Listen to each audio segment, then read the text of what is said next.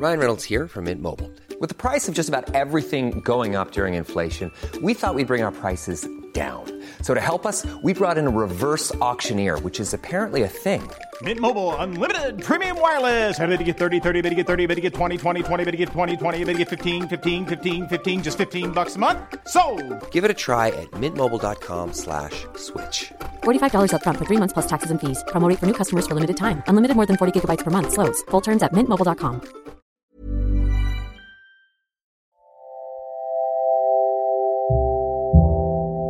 Notable. Hello, welcome Hello. to another Notable podcast. Curious stories from the world of music. Any kind of music. We love music, any kind of music, as the Classical, OJs once said. Punk, death punk. Soon, death punk. And we are today in My flats. Elizabeth's Welcome. flat. Yeah. Elizabeth's flat in the I've got Northern some chocolate Quarter. biscuits especially. The ultra-fashionable Northern Quarter of Manchester. And you may hear Terry the Terrier. Yeah, very Where is he? unfashionable Yorkshire Terrier. Where is he? Oh, he's on He the should be table. a French bulldog or a dachshund. He's chewing the producer's shoes. Is he? He's He is. chewing our He's producer's chewing Jeff Producer's shoes. shoes. So, well, let's hope. He's very naughty, by the Yeah. way, so he probably will make himself heard at some point. The terrier, not the producer. No. Jeff's very naughty as well. We've got two subjects today that we're going to share with you. I'm going to start by talking a bit about the very brief and only stay Elvis Presley made in the United Kingdom. Yeah, and in contrast, I'm going to talk about the influence of Freud on music. Wow. The whole of music. So, we on this programme, we don't like to follow like the received wisdom that everyone always says, that rock critics or whatever always says about music, you know. But one of those things that people always say is Elvis was better before he went in the army. Like when he was rough and edgy and cool, and he was great. Obviously, he was cool. But this idea that afterwards he became like a bloated Vegas guy and a sort of cheesy family entertainer, I don't kind of go along with that. I think there's some great Elvis after he comes out of the army. But there's no doubt that he was in the army. He was. Give us a room with a view of the beautiful Rhine. He was in the army for 2 years, from 1958 to 1960, as all young American men of his vintage would have been, national service, on a US Air Force base in Germany. He knew it was coming, the draft. All young men of his age would be drafted. Yeah. Colonel Tom Parker let Elvis think that, oh, you're going to get out of this. You know, you're Elvis Presley, I'll fix it, don't worry. But really, Parker not only knew he wouldn't get out of it, but was really happy for him to go, because it gave Parker a chance to kind of regroup a bit, because it had been a crazy few years. And also, Parker thought that it'd be good for Elvis's image. Yeah, I was going to say, That he's a popular wholesome decision, boy, isn't just it? like you know, Yeah, he's yeah. going to go in the army. And in fact, Parker was kind of more keen on it happening than often the army were. Apparently, the Navy offered to create a special Elvis Presley company made up of his men, if he were going in the Navy, a battalion of his own. Oh, wow. Battalion, but a What, company people of his his own. choosing? Or? His mates. Oh, right, okay. Offered him the chance to Wow. perform in Vegas while he was in the Navy. I don't think he actually released any records. He just finishes King Creole before he goes in the army. I don't think he released any records while he was in the army. But I think they drip-fed, Elvis is, in Germany and he's doing this. And I think they drip-fed the odd picture of him doing something heroic and manly with a gun, No one came along in the meantime, Just I don't Googling those think. pictures. Yeah. And a sad thing that did happen while he was there was because he spent time in German nightclubs and he developed, like a lot of soldiers had, a barbiturate problem. Because, soldiers, because of the weird shifts they had to do and the routines and the night stuff, got into popping pills to stay awake. Right. Because speed and barbiturates have often been used by the military, you know what I mean, since Hitler's day and beyond, probably. But, yes, he acquired a pill habit that he had for the rest of his life, apparently. But yeah, it was a strange 2-year period, that period. And of course, one of the first records he makes on returning from the army is Wooden Heart, which now, compared to his early rock and stuff, does sound a bit cheesy, He sings in German a bit, and it's an old German, like, folk tune nursery rhyme that he says he picked up in Germany. I don't know if that's true, it was just a bit of PR, but yeah. But that's the kind of song that Elvis experts will point to as saying, see, this is when he's gone off the boil now and started making this sort of stuff. If you want to know about those 2 years in Germany, Peter Guralnick's brilliant biography of Elvis says that, do you know what? It wasn't really like the toughest of national services. He'd got special treatment. Okay. He lived in a house outside of the barracks, outside of the camp, with all his mates. Oh. Priscilla used to come around and visit because Priscilla was the dog. Surely that's not allowed. Well, you wouldn't think so, would you? But Priscilla, that's how he met Priscilla, because Priscilla's dad was at the camp. So, but anyway, that's not to say he did his stint. He did it. And then on the way back, on March 1960, the plane is coming back from Germany to America, stops and refuels at Glasgow's Prestwick Airport in Ayrshire. And that is, we think, more about that in a moment, the only time Elvis Presley ever set foot on British soil. Which is incredible to think, isn't it? Considering how popular he is here. Well, let's talk about why that might be briefly before we talk about the very brief stay. It's reckoned now that one of the reasons why Elvis was discouraged from touring anyway, he never came to Europe at all. The only times he went outside of America, I think, was that he went to Hawaii and things like that. Yeah. Is because Colonel Tom Parker, his manager, was an illegal Dutch immigrant to the United States. And Parker was worried that when they came back to immigration, the whole thing would be unravelled and he'd never get back in the US again. So that's a pretty plausible reason why. But anyway, this plane stops and refuels, and he spends, we think, how long did you think? Is it 2 hours? But Something like that? I've It's only a seen couple of 90 hours, minutes, isn't it? I've seen 2 hours Okay. mentioned. And basically, there are people there because about a couple of hundred people got wind of this. Yeah, I was going to say it was quite a kind of muted event, really, Well, wasn't it it? was. In that you'd imagine like hundreds and hundreds of screaming fans. Yeah. You know, similar kind of Beatlemania type thing.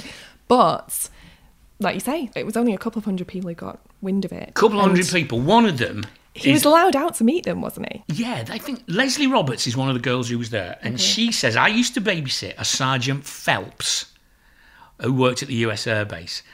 And he turned up at my house one day and told my mum, he said, Elvis Presley's going to be at the airfield that night if you want to come. Now, I don't know, I wonder now whether, do you think they let it slip a bit because they wanted a bit of a fuss? Probably. Or was it just that people can't keep a secret? It sounds like a controlled fuss, doesn't it? Yeah. Yes. Just something that they can keep a handle on, but there's still something to write about. Leslie Roberts' And it would be story, quite embarrassing if there was literally no one nothing. turned up. Yeah, Exactly, yeah. Her story, Leslie Roberts' story, is really sweet. She says, my mum ran to a phone box and called me because she was at work. I couldn't believe it. I loved Elvis. I had all his records. On the bus home, I told everybody I'm going to see Elvis that night. Everyone said it's just a rumour. She gets changed into her special clothes, her American jeans, lumberjack shirt, bobby socks, blue suede shoes, and then cycles 3 miles to the airport. But she drops in on her mate, Muriel, who said she'd come too. Muriel, Elvis is here. down the road. But I couldn't manage to give her a backie, which as you'll know, sitting on the back of your bike. Why not? This is obviously the crux of this story. Here details are scant, Elizabeth, but she couldn't manage to give her a backie, so we skipped and ran all the way to the airbase, the remaining few miles to the airbase. Right. And they get there, and there's a small group of people and 2 huge Cadillacs. So clearly they're making a bit of a fuss. Yeah. And they could have kept it a lot quieter, couldn't they? They could have hidden the Cadillacs. I guess they could. We were so excited, and suddenly the plane was in front of us. The door opened, and there was Elvis, so handsome in his uniform. And apparently he waved people. Apparently he said, "Where am I?" He literally got off this plane and said, "Where am I?" And everyone shouted back Prestwick, which would have meant like nothing to him. So, but then this is an interesting thing. He's supposed to have distant Scottish ancestry, Elvis. Okay. Because if you Google for Elvis Scotland, as I did quite a lot looking for this, as well as his 2 hours in Prestwick, there's loads of stuff about his distant Scottish relatives. But anyway, huge group of military policemen. Muriel, perhaps angry at not getting a backie, jumps over the barrier and goes for Elvis. I don't mean go for him, you know. Yeah. And they pull her off him, and it's all right. So she is quite athletic, Muriel, then, because I was wondering if she wasn't, which is why they couldn't make this backie happen. But I don't know. So this rumour had gone around that he's going to stop off. This was the evening of March the 2nd, 1960. And it was supposed to be a secret, but one Scottish newspaper said it was a story too good not to be shared, which suggests that Elvis's PR people sort of let it slip. So he meets fans on the runway. Elvis comes off the plane in his uniform on the runway, and he meets fans. And then he goes off to the officers' mess, which now is the Adamton Country House Hotel, where he rings Priscilla. Okay. Because you've got to remember, we think nowadays, particularly Elvis, you just ring him, anybody can ring anybody anytime. But even Elvis would have to have gone to the phone. To a phone box. To a phone box at the officers' mess and rung her. But there's, the details are pretty scant about what he did. But he hung out people. And apparently one of the photographers who was there says that he was, Elvis is legendary for his kind of good southern manners, isn't he? He's supposed to have been an incredibly well brought up boy. And Quite traditional in a lot of ways, wasn't he? there was a photographer though who said, I used to know the airport staff, so I'd get tipped off like if President Eisenhower or golfers like Jack Nicklaus and Gary Player were coming through on their way to Troon, Scottish golf courses. And that night, he got this call saying Elvis is going to be here. And he went, I found him to be really approachable and charming, like the kid next door, he said. Elvis avoided questions about his teenage girlfriend, Priscilla. But then when asked if he would ever perform in Scotland, he said, I kind of like the... I'm not going to do that. That sounded like Cliff Richard, didn't it, more than Elvis? I kind of like the idea of Scotland. I'm going to do a European tour, and it would be nice to come back here. But, of course, he never did. He never did because we think... Because of Colonel Tom Parker. Very relaxed, by all accounts, as well, wasn't he? Colonel Tom wasn't there, you see. I mean, he was very controlling. Nowadays, yeah, we sort of think of Colonel Tom as being a really pernicious influence on Elvis, don't we? I mean, bad career decisions, like... I mean, it's widely regarded that the fact that Elvis spent so much of his what would have been his artistic peak making those dreadful movies because Colonel Tom wasn't particularly into rock and roll. Yeah. And so Elvis had to watch while the Beatles went massive and the Stones went massive and look at them and think, I can do that. And instead I'm in this sort of stupid shirt singing Honolulu Baby and all this sort of stuff. Yeah. Yeah, that's all Colonel Tom. Colonel Tom thought that's where the money is rather than any creative satisfaction. So I think he was a pretty bad influence on Elvis, all told. And when he wasn't with him, as he wasn't on this night, I think he probably had a much better time, was pretty relaxed and chatting. Also, a bit more himself, a bit more. It's not going to be relaxed when you turn up at an airport and I suppose that's a very facile thing I was going to say. And there's 200 girls there. 200 screaming girls there. Jumping over the fence. Exactly. Athletic Muriel leaping off the back of the bike. But I suppose he was, but by then he would have been pretty used to it, I suppose. But anyway, he was pretty relaxed. Absolutely, people said.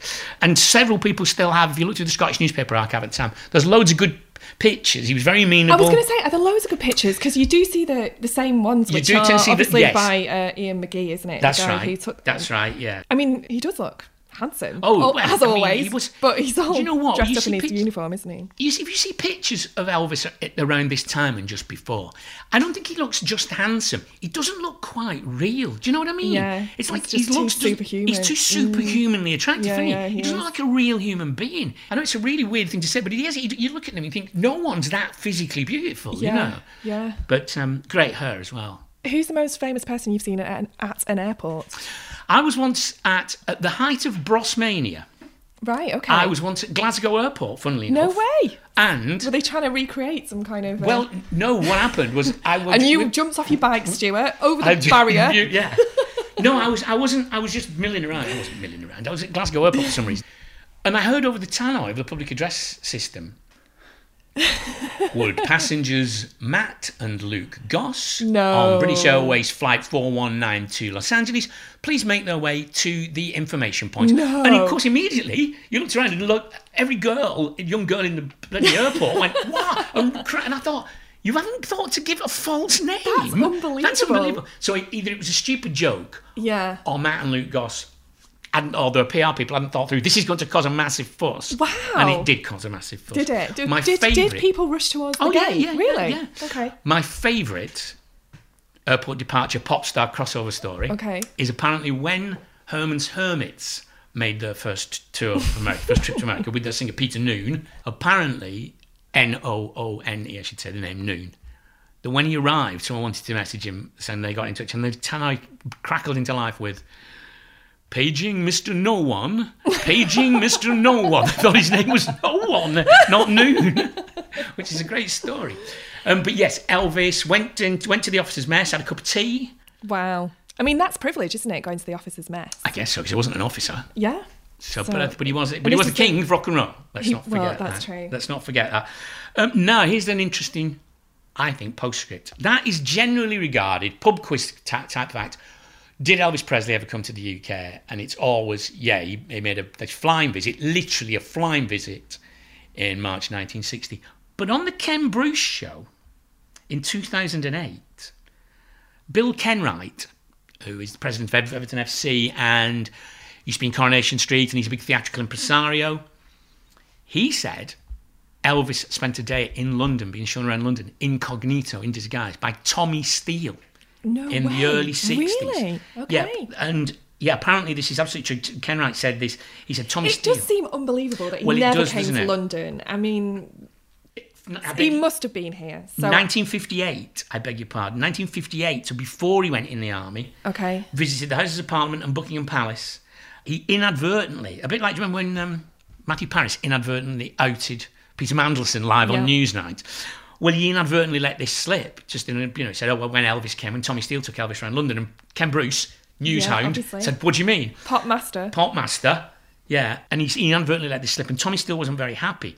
Tommy Steele said, what actually happened many years ago is something secret and memorable. It was an event shared by two young men sharing the same love of music. I swore never to divulge publicly what took place, and I regret deeply that it has found some way of getting into the light. I only hope that he, Presley, can forgive me. So it does sound like this really happened. Oh, wow. That he went in 58 round incognito. But the only documented case we have is these couple of hours on the evening of March the 2nd, 1960 at Prestwick Airport. Pub quizzes being rewritten all over the place. Absolutely, yes. He met the Beatles once, didn't he? But they had to go to Graceland. They had one meeting. The Beatles went to quite see him in famously. Graceland, yeah. And Played snooker, I think. something like that. And it was all quite awkward by all accounts. Led Zeppelin went to meet him at Graceland because I think Elvis was interested and a bit jealous of all these young men who were kind of like, I do. It's like you say, it was at that point, wasn't it, when these bands were kind of taking over and stealing his crown, I suppose. And they'd all grown up listening to Elvis. They all thought he was the king, and I think they were going to his house basically saying, Elvis, stop making these movies and make some records. Yeah. And apparently Elvis's dad, Vernon, was a very small man, and he was in Graceland as well. And if you know anything about Led Zeppelin, Peter Grant, their manager, a character, shall we say in inverted commas, which we know what that usually means. When people say larger-than-life character, we know what that usually means. He's an arsehole. And he was a great burr of a man, and he didn't look. He came into the room, plonked himself down, and sat on Elvis's dad, Vernon, apparently. Really? Yeah. And so when they were leaving, Peter Grant apparently issued the immortal words, well, thanks, Elvis, thanks for seeing my boys, and it was lovely, and I'm sorry about sitting on your dad. Were his parting words. So there you go. Elvis came to Press Week, and he might have gone around London with Tommy Steele as well in 1958. We shall never know.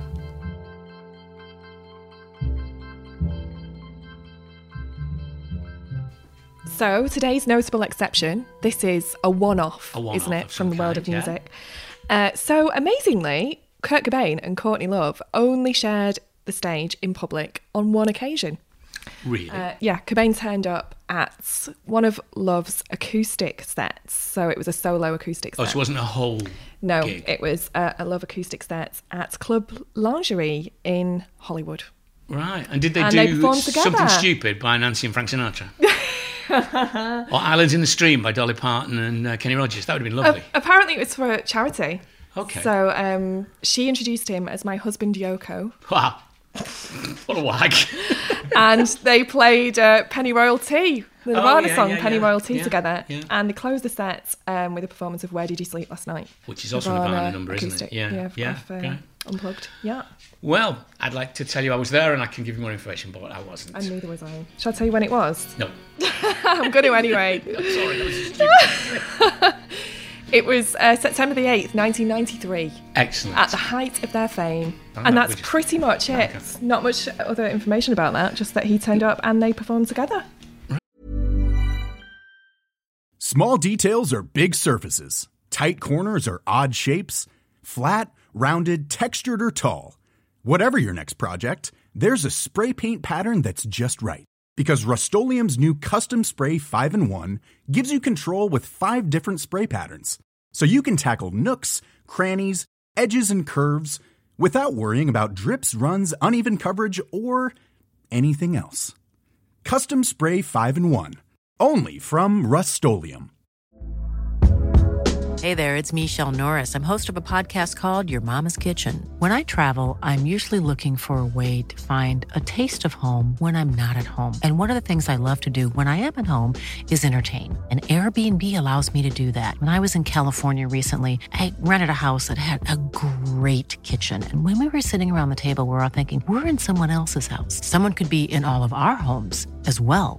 If you have a home, but you're not always at home, you have an Airbnb. Your home might be worth more than you think. Find out how much at airbnb.com/host.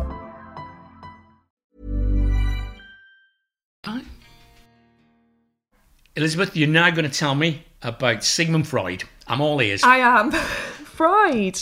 Yeah. I'm going to argue that he had an impact on kind of the whole of 20th century and beyond.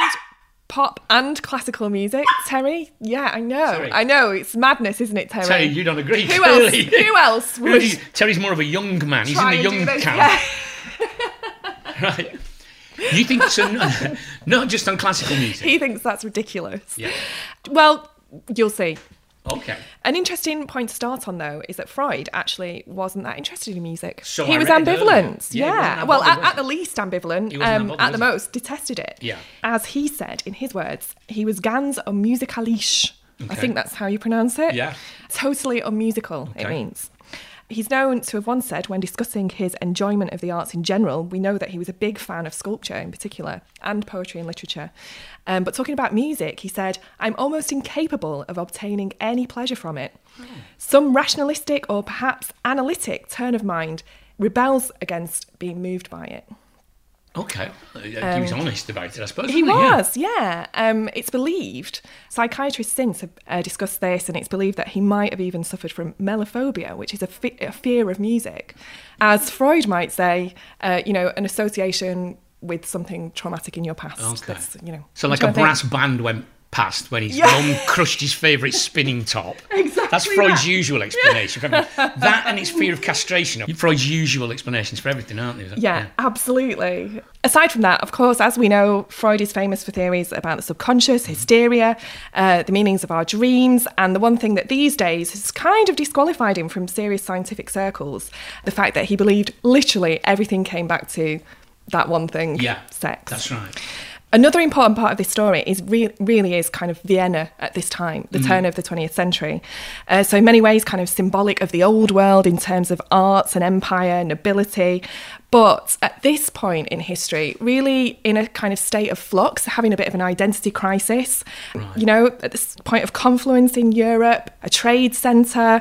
But Austro-Hungarian Empire, that kind of thing. Yeah. In its final phase, I guess. Exactly, yeah. Rising unemployment, economic crisis, international tensions as well, which was impacting the kind of the socio-political climate.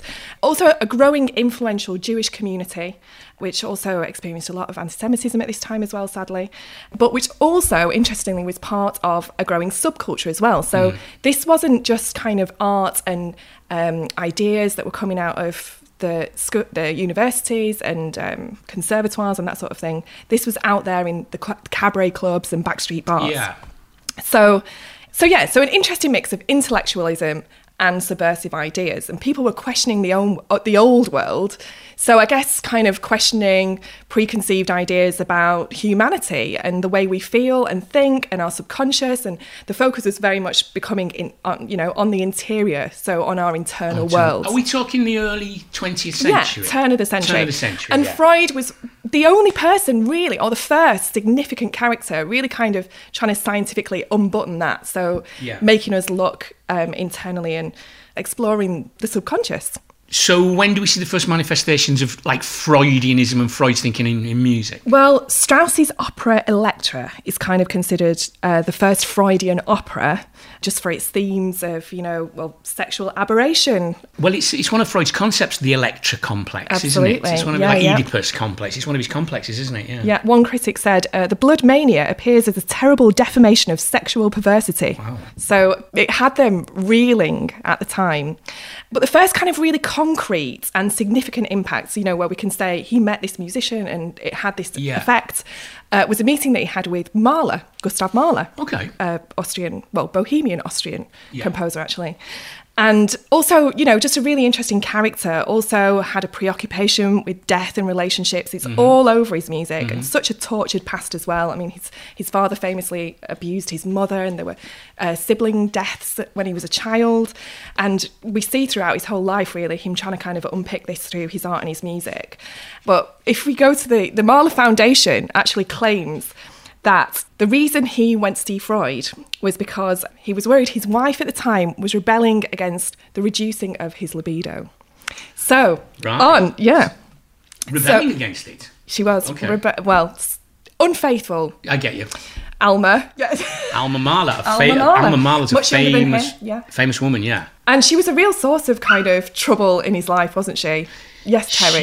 She was famously, she was like great beauty, socialite, well known around the artistic circles, wasn't she, Alma Mahler? And he was deeply in love with her. And on the 26th of August, 1910, Mahler travelled to Holland to spend 4 hours with Freud. The Mahler Foundation also said if Mahler wrote the soundtrack for The Age of Anxiety, then it was Freud who provided the script.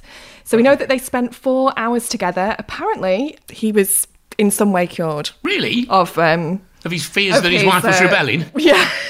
Against his dwindling libido? Yeah. So what's interesting in kind of following this is that we know someone who Mahler had a huge influence on, both in terms of ideas and inspiration, musically and thematically, Arnold Schoenberg. Arnold Schoenberg, who we should say, massively influential figure, for better or worse, because just, you can't do Schoenberg justice in a sentence, but to say his new theories of new tonality and harmonies and serialism and all those things, for better or worse, became enormously influential. Changed music forever. Yes. Yeah. And has really divided musicians right across the board ever since. Yeah. So Arnold Schoenberg, just this huge character, and he kind of extended, I suppose, ideas of chromaticism that were already appearing in music by Mahler and before that Wagner. But well documented that he was also concerned with this kind of interior world and hugely impacted by Freud. Right. So there was one event in particular that kind of set Arnold Schoenberg off on this course. In the summer of 1908, Schoenberg's wife had an affair with their neighbour, the artist Richard Gerstle, who subsequently, when Schoenberg persuaded his wife, she was called Matilda, to come back to him, committed suicide. So, awkward to say the least. Yeah. He sought psychoanalysis. Schoenberg did? Yeah. So Schoenberg did, stricken with guilt? Traumatised by the whole thing, I suppose. Well, it just would be traumatic. Yeah, I mean, abandoned, and then there's this, there's this violent death, and no one to put your beans out when you're not there anymore. Exactly. No one to feed the cat anymore. Sorry to make light of his human tragedy, but yes, it's true. He has a traumatic effect on Arnie Schoenberg. It does. And he sought psychoanalysis after that event. Right.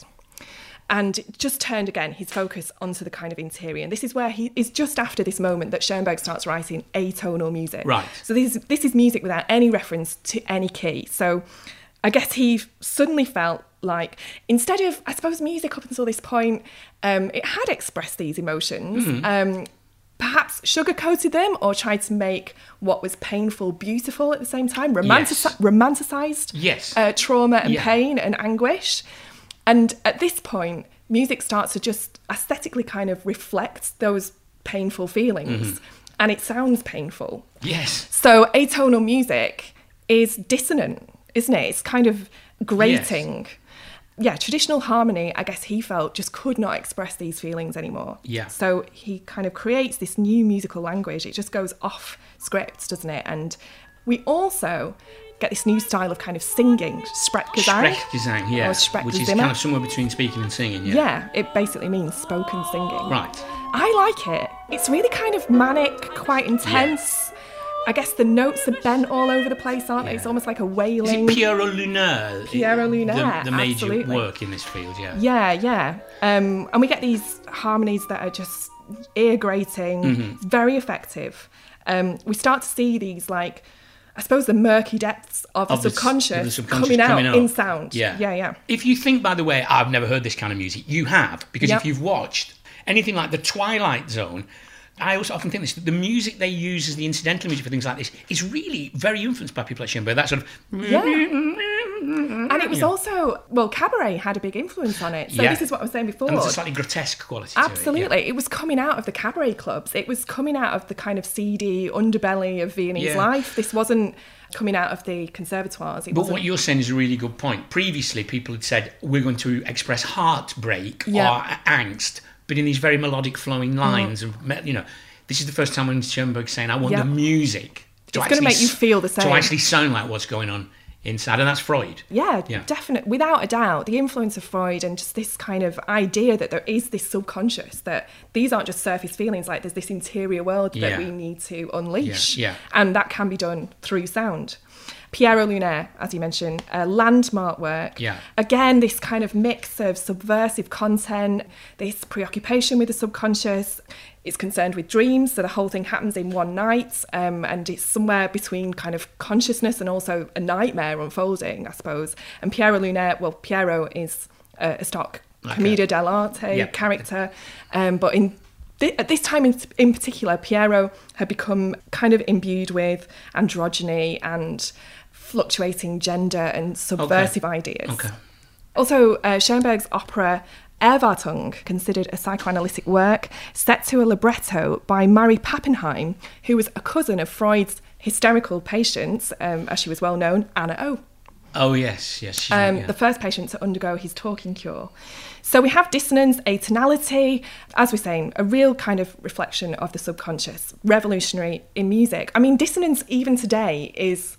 It's a little controversial, isn't it? It is, yeah. But we use feedback to evoke those feelings still, don't we? Yeah. And it still sets people's teeth on the wrong way. I mean, like you work for Radio 3. I do some things for them, and some people will still say, if you play a bit of Schoenberg, no, take that off. It's not music. It's really hard. It's hard, yeah.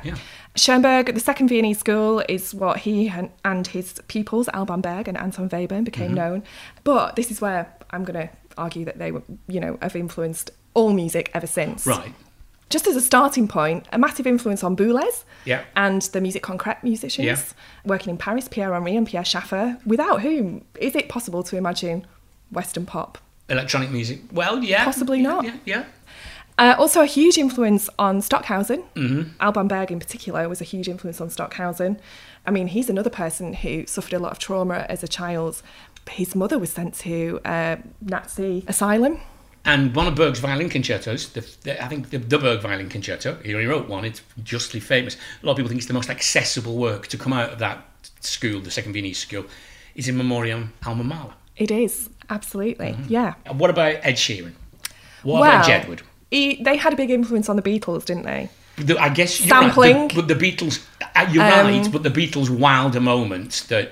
Yeah. These things... I certainly would agree with you that serialism, the 12-tone school, whatever you want to call it, absolutely influenced all classical music that came after. Because everybody, even if they reject it, you'll find that most composers after them had a bit of a dabble, didn't they? Yeah. And they introduced some of the techniques into their music to free them up a bit. And I think most people who study music now in conservatoires and universities at some point have to decide, are they going to be... Are they going to do it or not? Into serialism, or are they... And if they're good in composition, are they going to write in that way or not? And it divides everybody, But it's very rare now, isn't it, to find a dyed-in-the-wool hardcore serialist who writes nothing else. What you will find is people tend to pick and mix from different styles now. And the minimalists also massively influenced by... Even though it was Berio, wasn't it, who told Steve Reich that he could go off and write tonal music...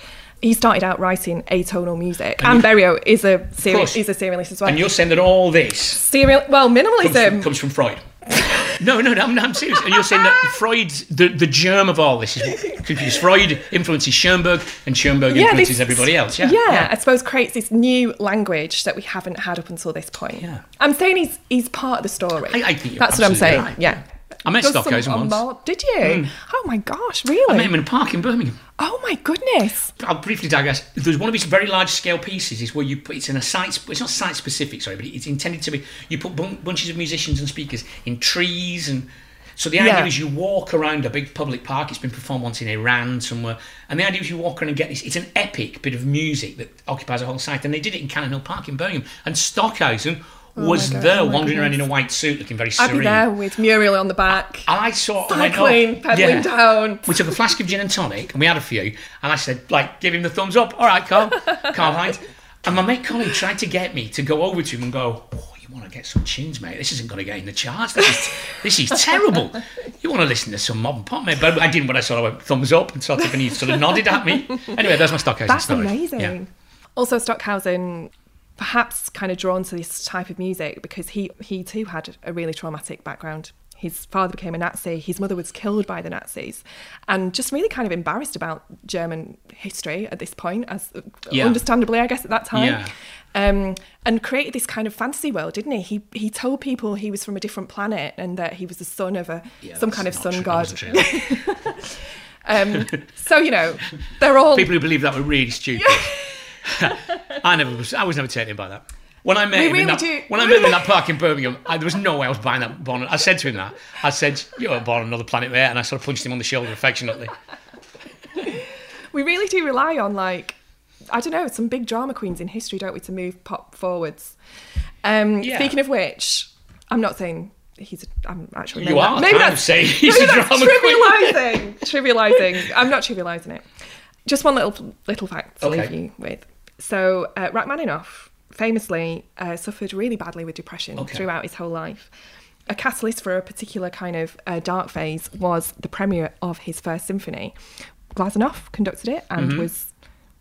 Well, he'd been to the pub at lunch, let's say. Well, he was one of the many Russian alcoholic composers. Glazunov, Mussorgsky drank himself to death. Yeah. So the whole thing was a disaster. The critics panned it, and he got really terrible writer's block afterwards. Right. Okay. And so somebody recommended, this new treatment that was coming out of Freud's writings and was spreading across Europe. So this was psychoanalysis, yeah? It was hypnotherapy. Oh, hypnotherapy. Hypnotherapy. And he had it, and... completely cured. Yeah, shifted the writer's block. See, I don't like Rachmaninoff's music at all. Really? I find it too chocolate boxy and flowery, so I would rather he'd stayed blocked. So that was Freud, one point where... So bad influence, Freud. Yeah, Freud slipped up there. Yeah. The thing is that, again, it's for better or worse. Freud is one of those individuals who has had a massive shaping effect on society and culture for a while anyway. His ideas became so ultra fashionable, and they did really influence I don't know, public policy, but they certainly influenced the culture of intellectual ideas, the intellectual climate at the time, post-Freud. I think now it's swung back a little the other way, hasn't it? People are starting to think that the obsession with sex, the meaning of dreams and all that, people are saying, whoa. But certainly, without Freud, there's no modern counselling, there's no psychotherapy, there's no talking cures and stuff like that, yeah. Absolutely. And I mean, well, everyone always says, well, as Freud would have, what would Freud have said about that? Yeah. And so no talking cures, no modern psychotherapy, and according to you, no Jedward. No Jedward, yeah. or Ed Sheeran. So there you go. Freud's influenced all pop music up to and including Jedward and Ed Sheeran, and Elvis Presley may have been to Britain twice. And was probably also influenced by Freud. Definitely. We will be back with another notable podcast very soon. Next week. Yeah, but from us, me. And me. Producer Jeff. Terry the Terrier. See you soon. Oh, Terry, he's weedy my whole way and passed out. Notable, the podcast.